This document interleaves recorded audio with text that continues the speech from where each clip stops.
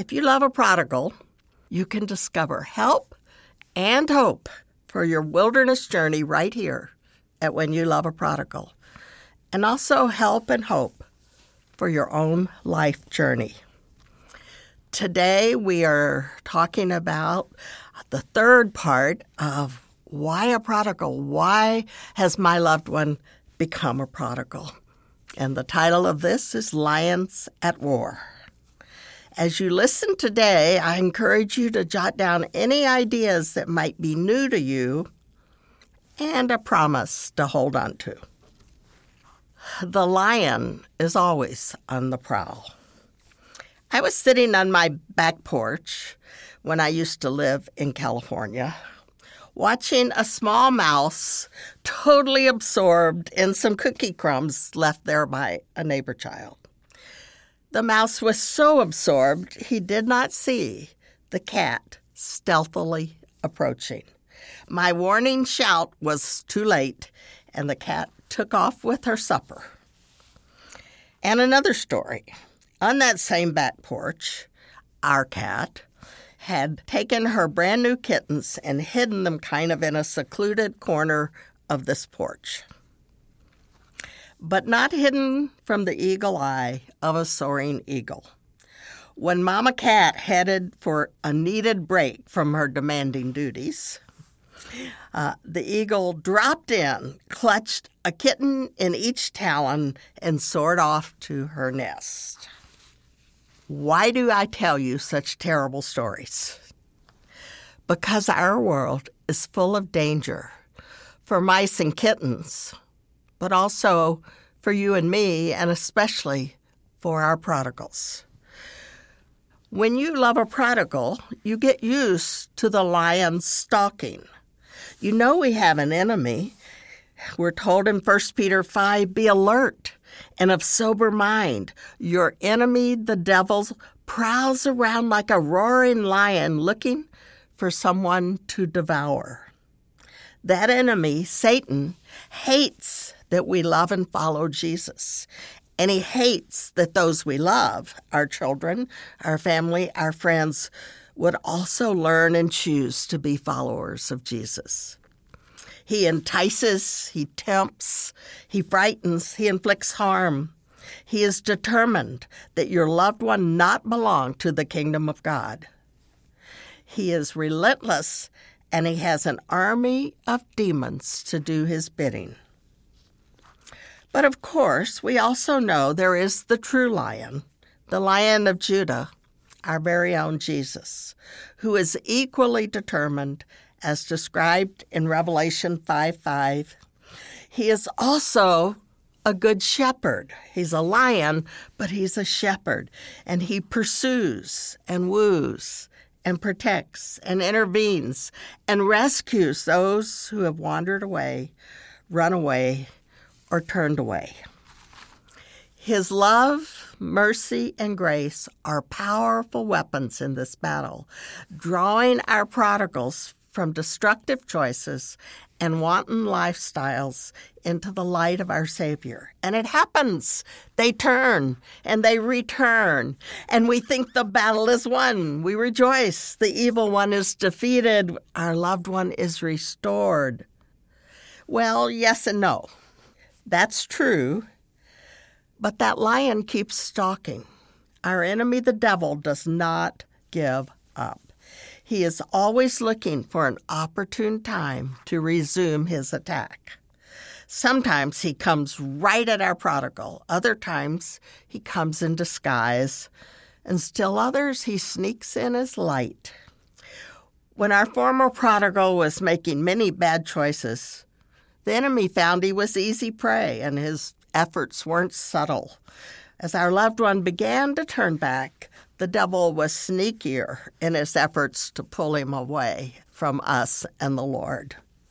And as our Josh has now sought to make good choices, to not listen to the devil's whispers, the lion has several times attacked him directly. Most recently, as he worked at his well drilling job, a large metal cylinder broke off and shot out, hitting him hard on his hip.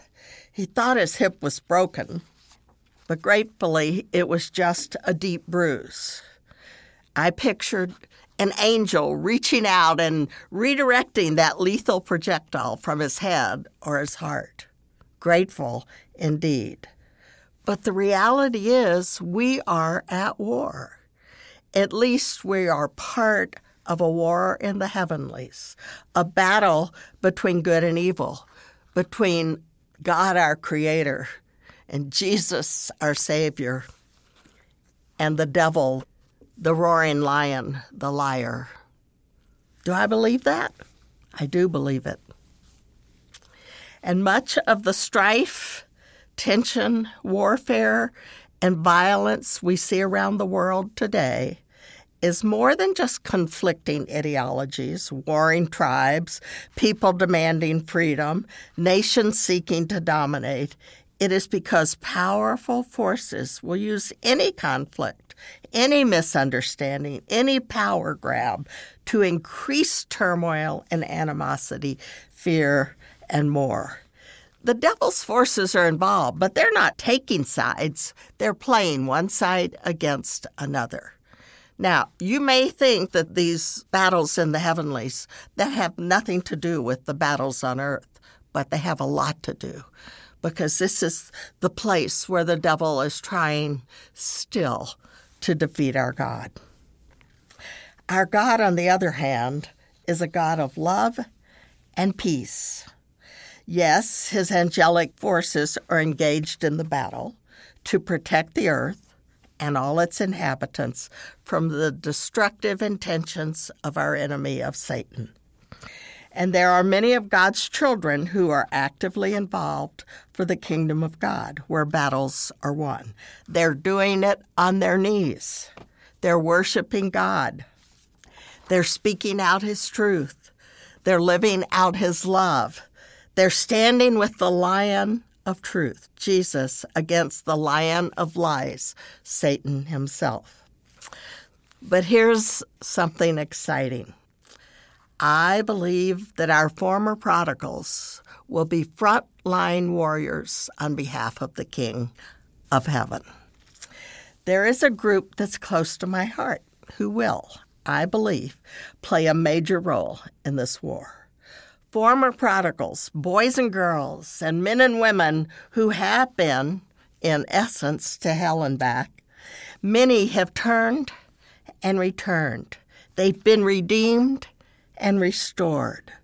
They are ready to put on their armor and be filled with his Spirit in places and ways most of us know nothing about. Others aren't there yet. They're still wandering. Many of us have wanderers still. They're wandering, running from the love of family and of God, often bringing great harm to themselves and hurt to those who love them. Many, though, are on their knees, beseeching God for their safety, for their turn and return, pursuing them with love and perseverance. I have had this word from the Lord for years. The prodigals we have prayed for and continue to pray for diligently will be part of the holy warriors confronting the enemy.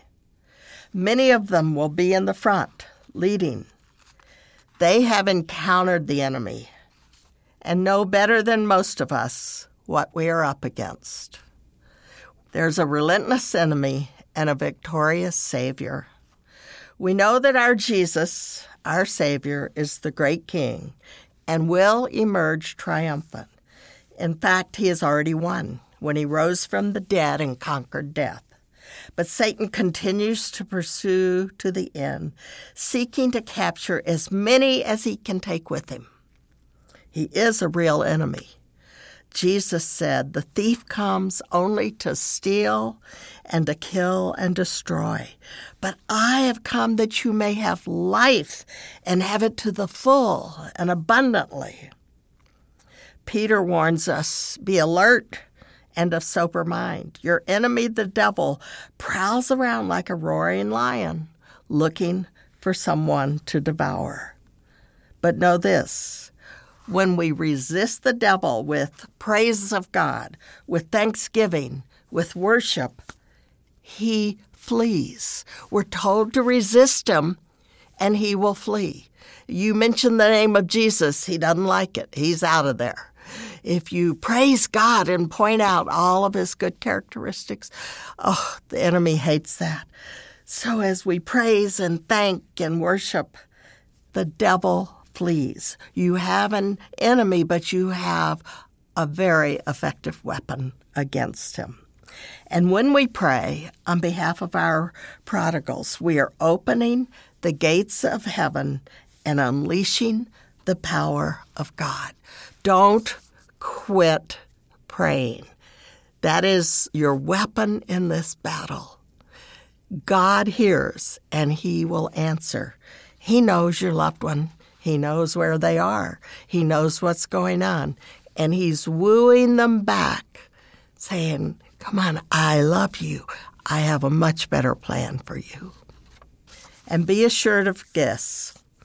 Jesus says, my Father, who has given them to me, these he loves, is greater than all. No one can snatch them out of my Father's hands. Is that not a promise you can grab hold of? God's got them in his hands. Satan's buffeting them, hitting them, pushing them, trying to destroy them. God says, you can't have them. Don't quit. Don't give up.